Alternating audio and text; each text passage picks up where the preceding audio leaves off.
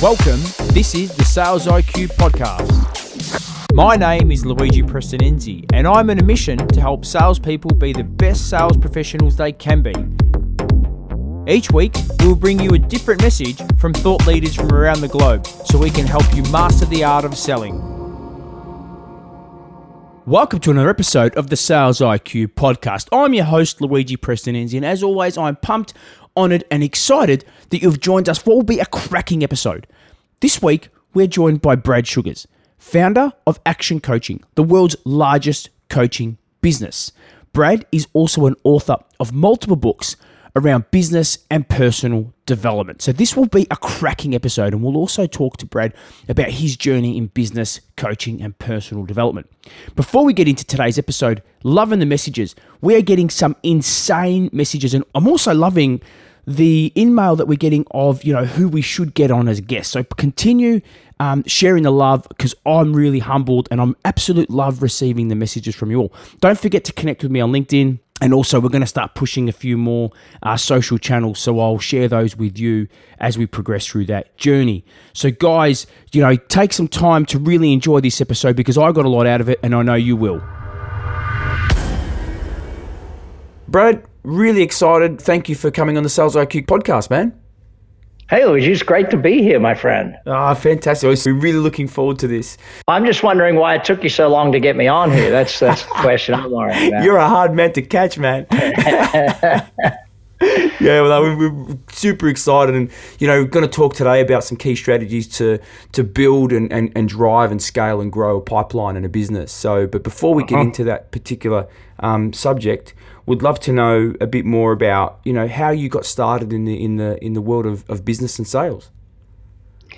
Yeah, look, I think I fell into sales as a young man, and the first thing I really remember selling was newspaper advertising, and I was selling it to nightclubs and bars while I was a young man in college. So that was sort of the first real sales job, and knocking doors, making calls, finding names, doing that stuff, and just grinding out the sales numbers. Yeah. And I think that the biggest thing that helped me back then is I just didn't have any fear around it. I just didn't realize that you were supposed to be scared of this thing called selling. I thought just talking to people was just a natural thing. And so that's really the way it worked for me.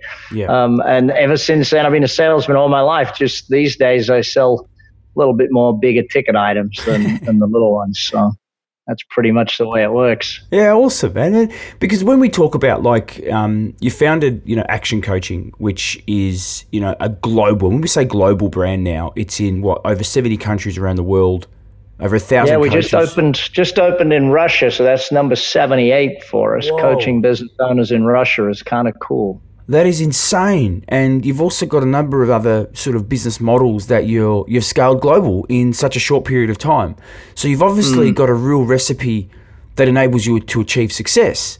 What inspired you to create Action Coaching in the first place? Well, Action Coach was, to say it was something that we sat down and thought through wasn't really the case. Action Coach was created basically on accident. I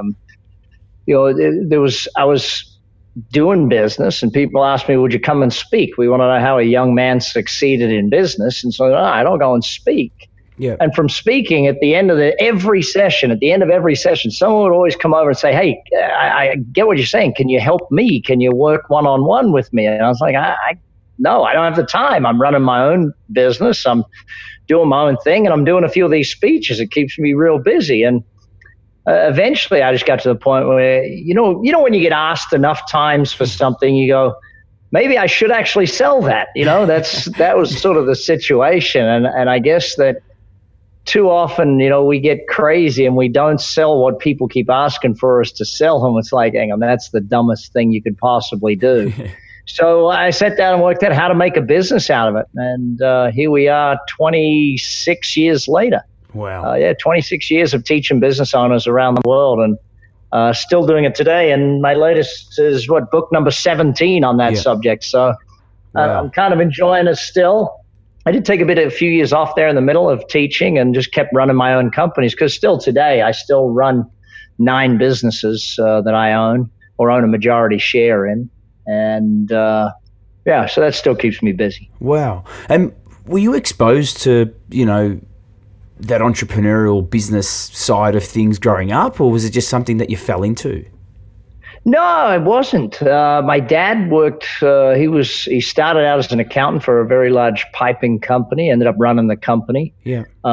He did a great job at doing that. And then he retired in his mid-40s, got the golden handshake and thought, okay, I'm out.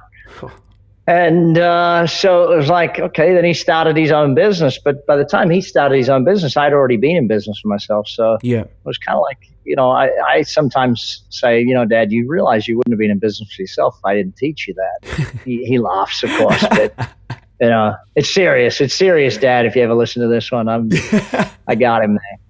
Yeah, that's insane. So, and tell me, like, obviously, because, we live in a world where social media can create a perception of success, right? And and I love, like, you really put this out, and I love it. You put a lot of messages out about be careful who you take advice from, right?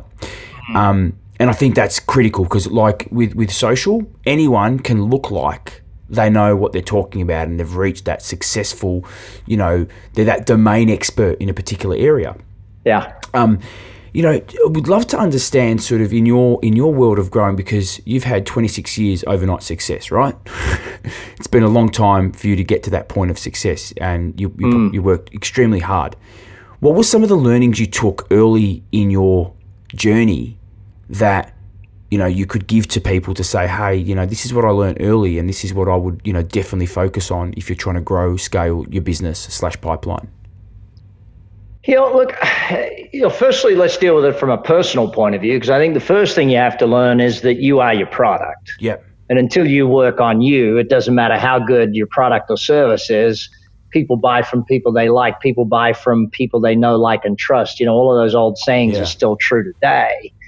And so who you are as a person and how much knowledge you gain yourself, your reading, your study, the podcasts and all these things. So everyone listening in, if this is your first one with Luigi, make sure you subscribe. But until you get it that you can't out earn your learning, you're never gonna overperform. I see people who want to make more money, but they're not willing to keep learning. And the learning work is the hardest work of success. Success is actually relatively easy once you learn how.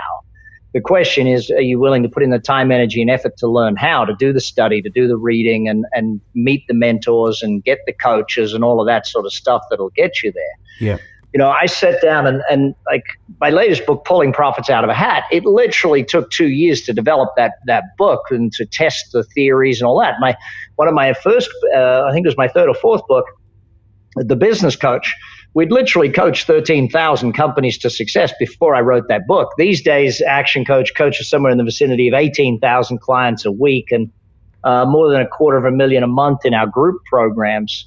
And so that's sort of sitting there and thinking, how do you do that? Well, yeah, you got to watch where you're going to learn from. But I always had a theory, and I grew up in Australia, as you know, and I'd be down at Dimick's bookstore once a week, and people were like, which book did you pick? I don't know, the one that stood out for me that week. And I just picked a book a week and made sure that every Thursday night I grabbed another book and I kept reading and kept studying. So I think that's the personal side is that.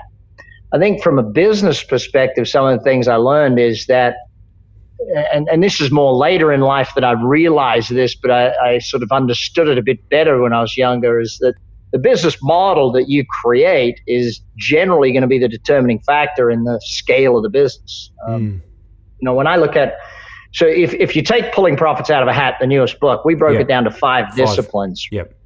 And one of them is the strategy of the business. And to say that the majority of businesses, their strategy is fundamentally flawed on day one is exactly true. And I know this because even with Action Coach, on day one, I was fundamentally flawed. The business model was not a good business model. It was Brad Sugar's on the road, 24 hours a day, 7 days a week. In the first 2 years, I actually did more than 200 speaking events in more than 200 flights, 200 room nights in hotels for 2 years running. And I got to the end of it and I went, this is just stupid. This is not a business. My other businesses were easier than this. Why am I burning, I'm killing myself doing this stuff. And so I had to change the business model. And it was when I did that actually we started expansion through Asia, through America and Canada, and now, as you mentioned, we're in over 70 countries doing this stuff. So, and our other businesses, because I understand business modeling now, our other businesses, Engage and Grow, you look at that, over 50 countries in 3 years. So it's the model that you use, and that's where I want people to understand that business strategy is of vital importance. Yeah. And that's insane, Engage and Grow, and even, the bucket list with Travis. That's already going nuts. I see that on my feed, and Travis is running all over the place, which is fantastic. So, that's what I mean. Yeah, I saw him training new coaches in Costa Rica the other day, and it's like, that's kind of cool. And, here he is. Because Travis came to speak for me at a conference in South Africa about 2 years ago, maybe 2 years. I think 2 years ago.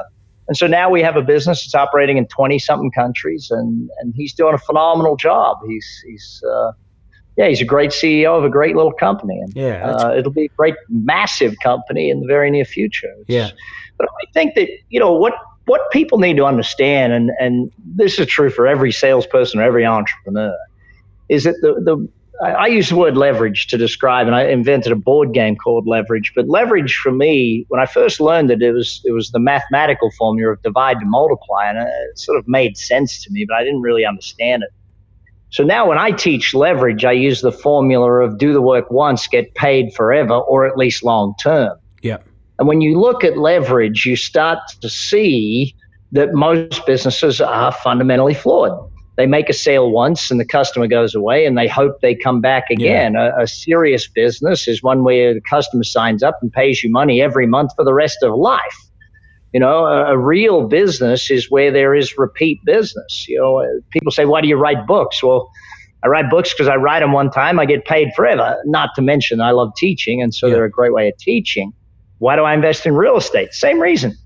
You buy the house once, people pay you rent forever.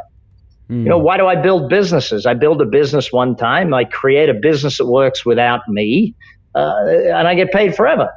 That's ultimately the key to me. I mean, I run 9 companies. I work 2 days a week at this point. I work 6 hours a day. So I'm 12 hours a week. I run 9 companies. It's pretty good effort. Wow. Man, you've really got that whole Tim Ferriss, what is it, the 4-hour work week? I'm not sure the 4-hour work week would keep me happy enough. I just did a 10-day digital detox family vacation. I think 4 hours a week might drive me a little batty. I kind of need a little more than that. But, I think something you touched on earlier was really important. And the more and more I look at, I've been researching, high-performing salespeople, right? And they exhibit so many similar characteristics. And one of the things you touched on, you went to Dymocks. And I'm, big book fan. And we'll touch upon your book in a moment because I think it's a brilliant book. I love the simplicity of it, the pictures. It's very, very engaging, right? But we'll go back to, when you were going to Dymocks stuff. The fact that you were seeking out information, knowledge, how important is that in your journey in building? And do you still, given that you've achieved, if someone was to define success, you'd be at that point of, that is a definition of success, right? Are you still looking for knowledge even now? Every day. Yeah. Every day. I at the moment, like I'm sitting here reading. I got 2 books sitting right in front of me right now. One of them, someone sent it to me because they wrote the book and they want me to endorse it. The other one is a good buddy of mine. Actually, that was sent to me too. A good buddy of mine, John Ashraf, wrote Innocence. Oh, John Ashraf. Yeah, man. He's... Yeah, and so, I sit there and I read every day, but I also watch a lot of video. I'm studying a ton right now on ClickFunnels building. I'm studying it again because it's changed dramatically over the last few years. See, most people on your podcast, Luigi, they're not old enough to remember when we used to do infomercials, but I used to build infomercials and do that stuff on TV. Yeah. And now I build ClickFunnels. And someone said to me the other day something that I thought was kind of stupid when they asked it, but I was like, I understand why they asked. They said, well, hang on, you must have someone, and it's true. I have people on my team and I have companies that we employ to do the ClickFunneling. And they said, why are you studying ClickFunneling? Real simple. If I don't study it, how do I ask the right questions of the people who work for me? How do I even know what to ask them? How do I even understand enough to even hire the right person to ask the questions of? Yeah. So that to me is important to always be learning. I think, the reality of growing a business is that a business is never grown, like a tree is never grown. It's got to keep growing. If it doesn't keep growing, it starts dying. The same is true for every type of business on the planet.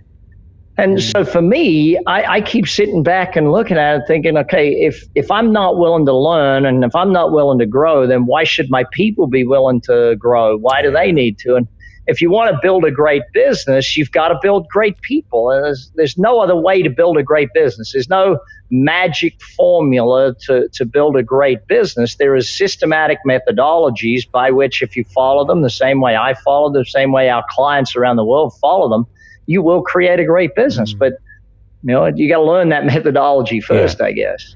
You've touched on something really important, I think, Brad, and is that there is no secret formula. There is essentially, hard work, learning what that methodology is, and then continuing to find the way to master that methodology.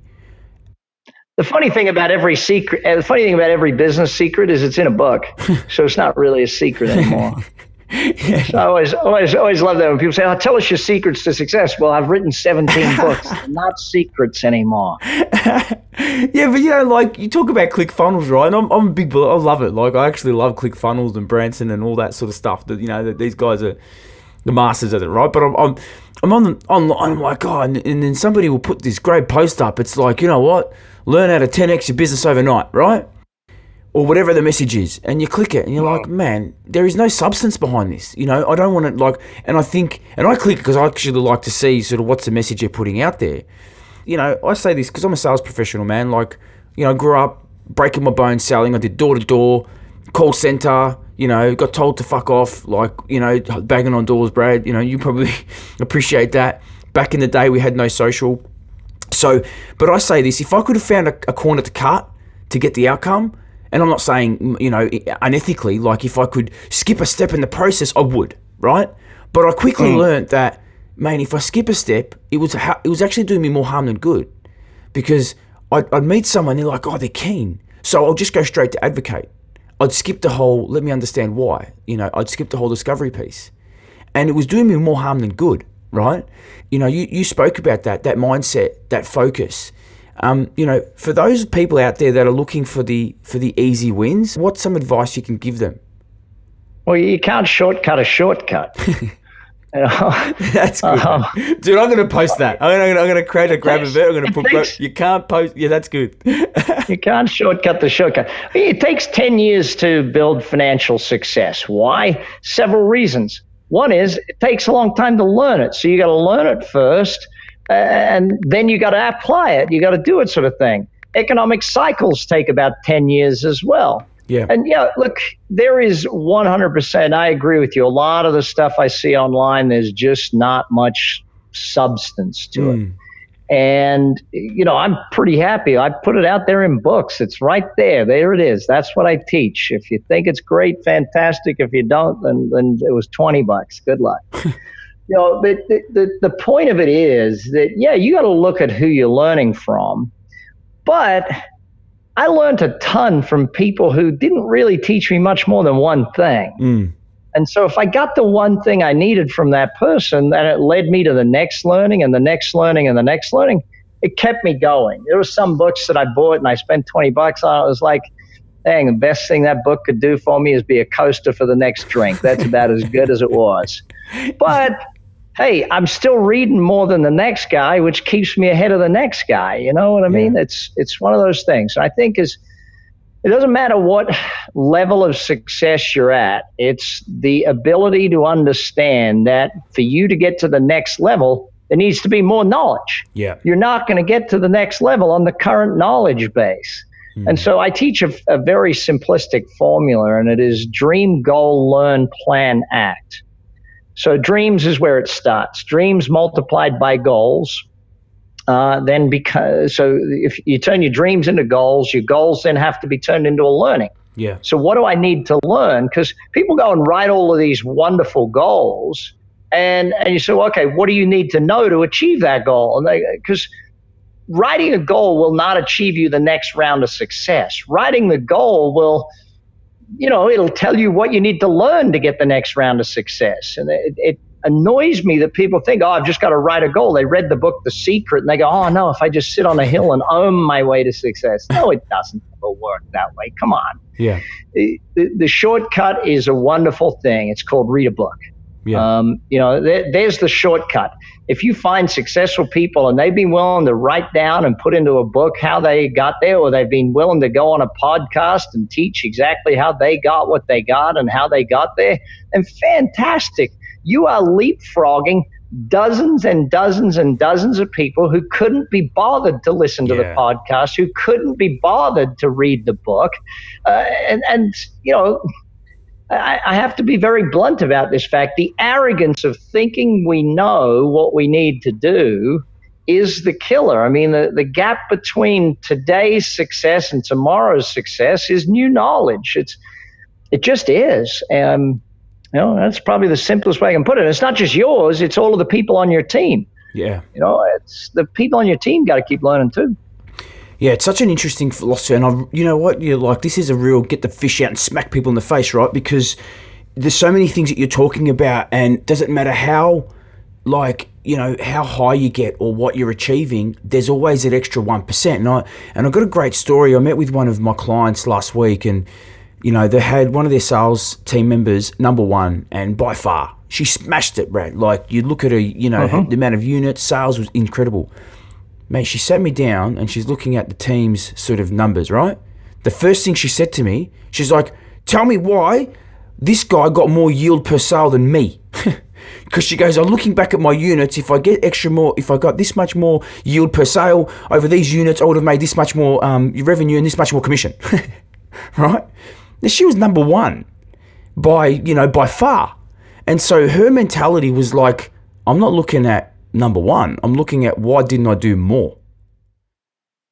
Well, she's looking at it as simple. There's a way to measure yourself, and that is PBs, personal bests. Sporting people do it all the time. Yeah. People in business, if you're not trying to beat one of your personal bests every week, then you're falling backwards. You don't just try and beat your total gross sales numbers. You got to beat a personal best. What's your personal best number of referrals in a week? What's your personal best number of conversion rate from lead to in the pipe each week type thing? What's your personal best number of, as she just said, value of each sale is an important one. So I always sit down and break it down into where can you break up the sale into the simplest, minute part. Like, I own a restaurant here in Las Vegas, and one of the things we do is we measure all of our staff on the sales of every single part of the dining experience. So you're going to get measured on water sales. You're going to get measured on bread sales. You're going to get measured on dessert sales. You're going to get measured on cocktails, beer, wine,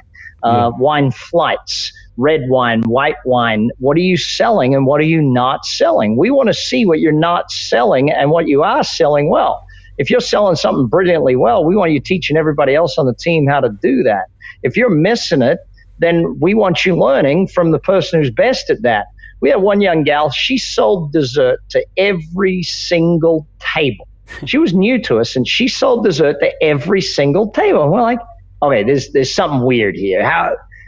We need to watch what she's doing. Yeah. And we sat down, we watched what she's doing, and her methodology of selling dessert was so far in advance of everybody else's. It was like, all right, let's train everyone else in this. And boom, we're getting everyone else selling 60, 70% of the audience desserts. I mean, you got to learn, you got to break it down. But if you don't break the sales process down into step by step by step by step, you'll never teach someone to be a genius. Because like if your sales process, let's imagine your sales process is 10 steps, right? Yeah. And most people, their sales process is going to be at least 5 or 6. It doesn't matter whether it's long-term or short-term. You got to do things to get the process, right? If you're not measuring every single step and your percentages at every single step, then, hey, you're missing a massive, massive number of points there, because it's divide to multiply. Break it down, fix each little part, and build it up from there. But also, if I'm training a salesperson and I realize, hey, this guy's doing great at steps 1 and 2, he's missing steps 5 and 6. Yeah. Okay, we just got to train him in steps 5 and 6. We don't have to train him steps 1 and 2. If this gal's doing phenomenal at steps 1 and 2, but missing steps 3, then, you can break it right down that way. I think that too few people see sales as a process. They try and see it as a fancy schmancy thing. I always develop the science of it first and then the human of it second. Yeah, it's really interesting, isn't it? And I've shared a similar opinion. I'm a big believer in the process of selling, but I also say that, we've got to keep it simple. And us as humans, we complicate it, right? And what you talked about before, the lead in and each component, that's absolutely key, right? Is A, knowing your numbers, and then B, having a plan, an action plan to drive and improve on the numbers that you need improved across elements of the process. Remember this though, you want granular numbers. Yep. You don't just want numbers that are overall. You want it granular. You want it broken down into the smallest, easiest, tiniest little part, because I see people set goals and they set the big goal. The most important goal is not the annual goal. The most important goal is the hourly goal for a salesperson. Yeah. Listen, I want to get one of my bugbears of salespeople off my chest first and foremost. I see salespeople right now hiding behind social media. They use social media as, well, I sent out 20 emails and I've connected with 32 people on LinkedIn. Shut the up. I mean, I don't want to hear that. I don't want to know it. You got to understand, there's short-term, medium-term, and long-term sales processes, and you need a mix of all three. When you're a genius at the short term, go to the medium term and add social media and stuff like that. When you're a genius at the short and medium, then go to the long term stuff. But you got to be a genius at short term before you even worry about the second and third phases of the sales process.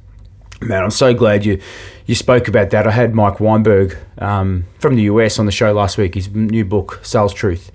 And there is a lot of, and there's an interesting stat being measured that, salespeople, there's about 50% of salespeople aren't meeting quota, right? Which is huge. I call it social distraction. People are on social, they're spending time on social and scrolling and liking and commenting and sending an email and, having warm and fuzzy conversations and not taking it offline, right?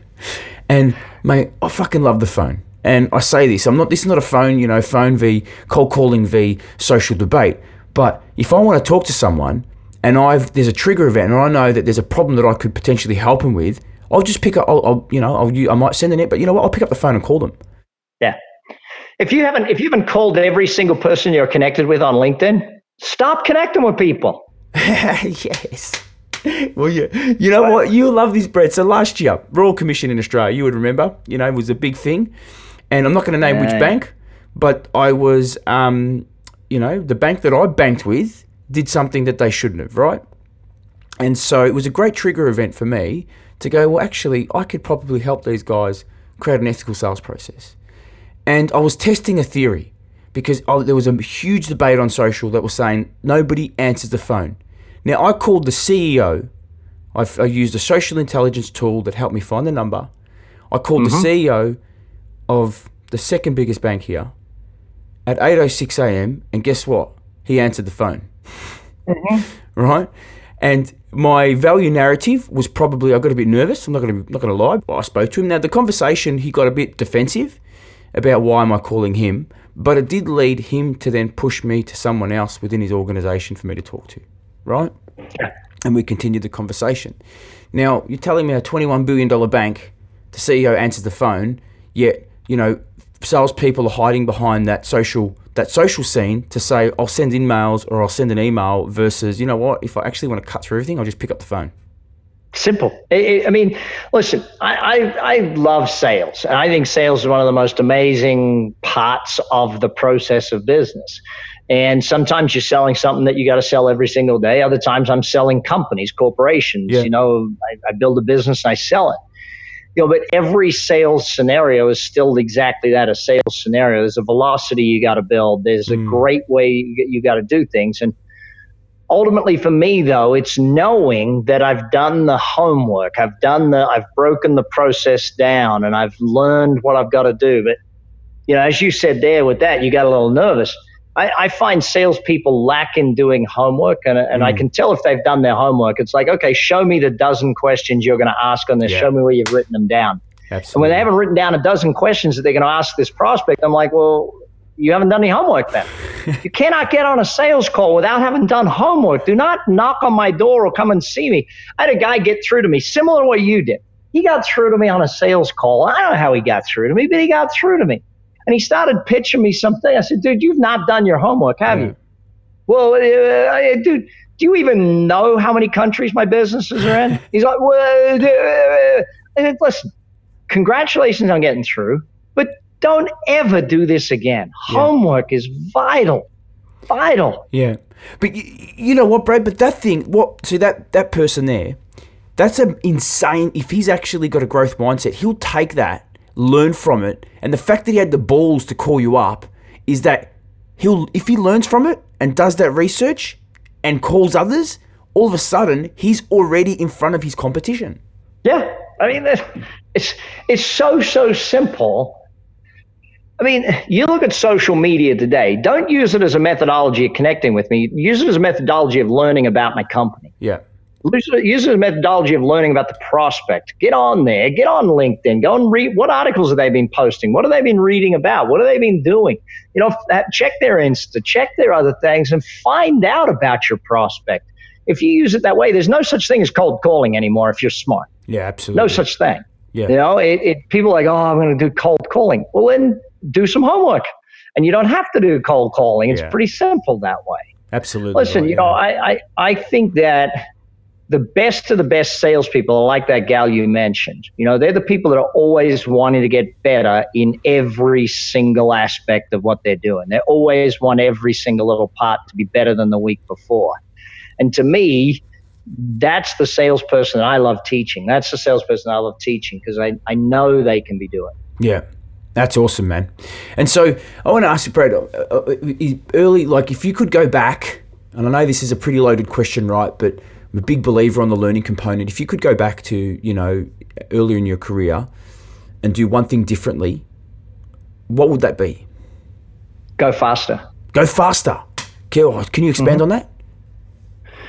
You know, man, go faster. You've grown like so many businesses, man. Like that's insane. Okay, I'm really excited to hear this response. I still held myself back at points because it was like, I'm not sure I know what I'm doing. I'm not sure of, you know, it was like there's times when you sit there and you go, shoot, should I go for this or not go for this? And, you know, that to me is where I would have gone faster. I think the other thing that is part of that is I wouldn't have bootstrapped as much as I did. Yeah. Okay. You know, I wore it as a badge of honor as a young man that I thought, you know, like I'm bootstrapping my way through this thing. You know, I'm getting through and I don't need to have capital and I don't need partners to bring in money. And now I look back and go, how dumb was that? You know, I could have gone 10 times faster by going out and finding someone who had $1 million and said, hey, listen, invest in my company and we'll grow this at this rate rather than that. And that's where, you know, I work with a bunch of young people today. I mean, you got to understand, these days I get probably every day 2 or 3 applications for people who have a company that we should invest in or do that thing. And most of them haven't thought it through. They just send something in and, you know, we send them back. Great. Here's our criteria. This is what we look for, and come back to us when you meet the criteria. And, you know, most of them don't ever come back to us. But I know if I had, as a young man, taken on capital rather than just built it myself, I would have got there 10 times faster.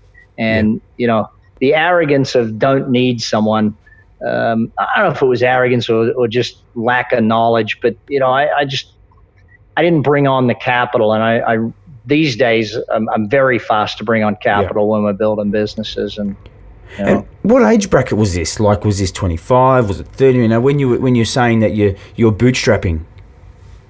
All through my 20s. Yeah, all through my 20s. Bootstrapping was the thing. I retired from running Action Coach 10 years into the company. I handed it over to my CEO and basically stepped back and allowed a professional. See, one of the things that I learned very young is that I'm good at being a CEO, but I'm not great at it. I love teaching. I love getting on stage. I love writing books. I love coming up with new conceptual ideas of how to teach and that sort of thing. I don't love being a CEO. I just don't. I don't enjoy that stuff. It's like, what? Going through the legal contracts and going through all the financial stuff and all that? No. So I have professional CEOs who run the companies. Those guys and gals are great at it. Good on them. Fantastic. You love that stuff. I love that you love that stuff because I hate most of that stuff. So I work 1 hour a week coaching my CEOs of my companies, and that's enough. Yeah. But there's there's an actual learning there as well, right? It's playing off your strengths. And I often see businesses, they've got a great salesperson and they put them into a sales leadership role. And then all of a sudden, they bomb. And then they're getting, reprimanded for not managing their team properly. But I'm like, is that their strength? Is that their desire? Is that, have you given them the training or the coaching or the development to be successful as a leader? Let's be blunt. Most people management became a bad word somewhere in the 90s, by the way. Somewhere in the 90s, we went from, you don't want to be a manager, you want to be a leader. And it's like, oh my God, how stupid are you people? You need management skills, because management is day to day, week to week. Management is about creating competent, productive employees. Leadership is month to month, quarter to quarter. Leadership is about creating passionate, focused employees.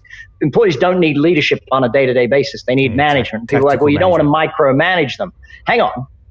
Management is about competent, productive employees. If they're incompetent and lacking productivity, they need day-to-day management. They need micromanagement. So some of them might need hourly management in the beginning. Because you just hired this person. They don't know what they're doing. You've actually got to invest the time and energy into coach them, mentor them, build them, and create someone that actually has the ability to not need management.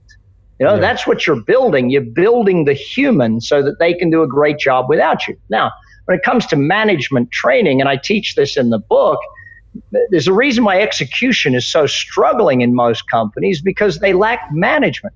I remember as a kid, I think I was about 8 or 9, my dad got promoted to assistant state manager at the company he was running, and he was sent to a 30-day management training course to learn to be a manager. Wow. Now, in this day and age, we send people for 30 minutes training on how to be a manager, and most of that is how to read the handbook to someone and how to turn on and off the security system. Yeah. That's the craziness of it. No, just because, and this is the even worse part. If you're the owner of the business, and you are the best salesperson in the company, and that's why the company is successful, and you give up being the salesperson to go and do CEO, and you appoint someone average to be salesperson, no. Yeah, you're listen. You're better off to find a professional CEO. CEOs are easier to come by than great salespeople. And you want great salespeople? Hire good, make great. You can't hire great salespeople. Great salespeople already got a job. They're already working some. You want to hire good and train, build, coach great. Yeah. And we all know if they've got the will, we can develop the skill, right? Most of the time, yes. Most of the time. Every now and again, someone tries to prove me wrong. That's right. You've always got that anomaly. Yeah. Now, this is awesome, man. So, look, I want to ask, in your opinion, is sales an art or a science? Both. Yep. It doesn't have to be one or the other. Yep. Well, the science of sales is pretty simple. Yep. The science is follow the process of how somebody buys. The science of behavioral profiling, like the DISC profiling. The science of communication, the visual, auditory, kinesthetic of NLP. The science of these things is something that you can't argue with. You cannot argue with the science of behavioral profiling that shows you this person wants to make a purchase in a much faster rate with the bare bones of information. They just need the bottom line. Flip it over. You go and see someone who's a high I who wants to have the relationship. And unless you actually have lunch with them or dinner with them, they're not going to buy from you because they're a people-oriented, highly outgoing style person. Now, if they're a kinesthetic, they want the touchy-feely. Do you know what I mean? Like the science is there. Yeah. Now, the art form comes in once all of that stuff just becomes human nature to you. You know what I mean? It's not where you can be good. The science of doing homework cannot be broken down. Absolutely. But you've got to then be able to use that in the moment, human to human. That's where the art form lies. How do you watch the human and learn and interact and get the statements and feel what's going on with that person? That to me is where the art form falls into this thing. Absolutely. It's interesting you say that. I say, look, I totally agree with that. There's a science behind, the way the sales process. We know that certain leads need to be called back in a certain time, and you can get all that sort of stuff. But the art is actually taking the knowledge that we know and turning it into, executing it and adapting our style. That's why I love Dr. Tony. He talks about, the platinum rule. And that takes time to finesse, and it takes time to practice. And that's where I say, that's why I love the sporting analogy, is that high-performing athletes, they're always practicing, they don't stop at practicing. And that's where I see the similarities between high-performing sales professionals is they're committed to learning, and they're committed to improving their craft through practice. You want to be a professional at anything, be a professional at it. Don't pretend you're professional. The salesperson, I love it when salespeople don't take their scripts with them to sales meetings anymore, and I want to smack them upside the head. It's like, really? You're good enough, you don't need the script anymore. Good. Read me back to me the exact wording of this. Yeah. It kills me, because you wouldn't perform Shakespeare making that stuff up off your head. Well, no, I read it in school. I think I got it. That's not how you perform Shakespeare. You practice, and a director stops you and changes your languaging. And if you're not recording your sales and listening to yourself over and over again, or getting your coach or your sales manager or some other sales people to listen to you, you got to do these things. It's amazing, right, Brad? I was with the team the other day, and I'm like, what's the script? They're like, we don't use scripts. They really, got that whole.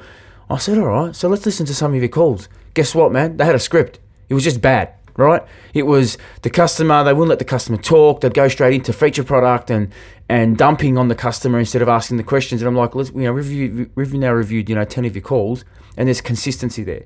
Using the same, I'm just calling because blah, blah, blah, blah, blah. I'm like, so you've got a script. It's just not working for you. So we need to change it around. So I find it really interesting that you talk about that, and I love that. I absolutely love that, man. So, and if you, has anyone in particular, that's been a real influence on you in your career?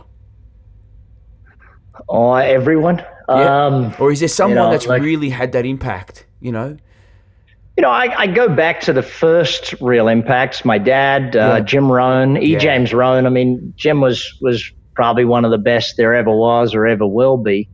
Did you have the opportunity to meet him? Yeah, actually, I met Jim twice. Once I was 16, and I ran down. It was Brisbane City Town Hall. Ran down after the seminar, got him to sign my notes. And then at 31, I think I was 31, I spoke on stage with Jim. I was like the warm-up act for him. And I got him to read my notes I said, Mr. Rohn, these are my notes. And he said, oh, it's fantastic, but please call me Jim. I said, yes, Mr. Rohn.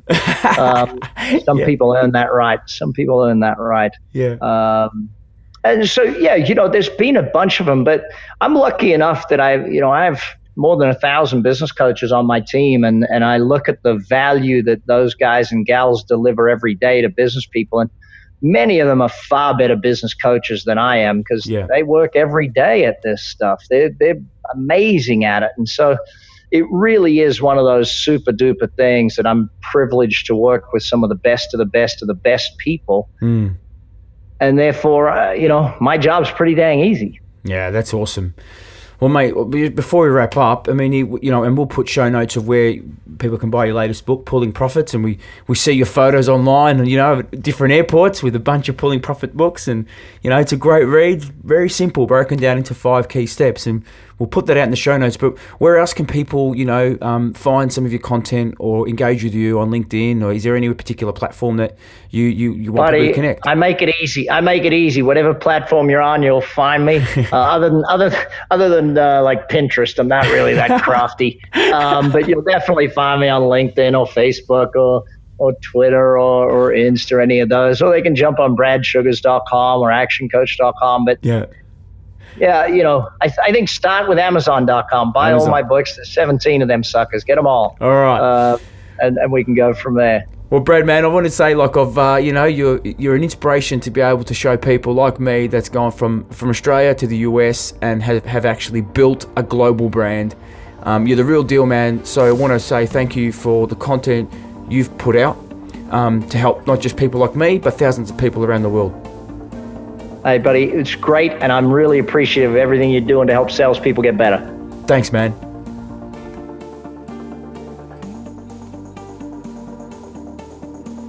Bang, bang, bang. Brad, he brought it. And how good was it? What I love about Brad is he started a simple concept in his hometown of Brisbane and turned it into a global empire. Brad is the definition of perseverance.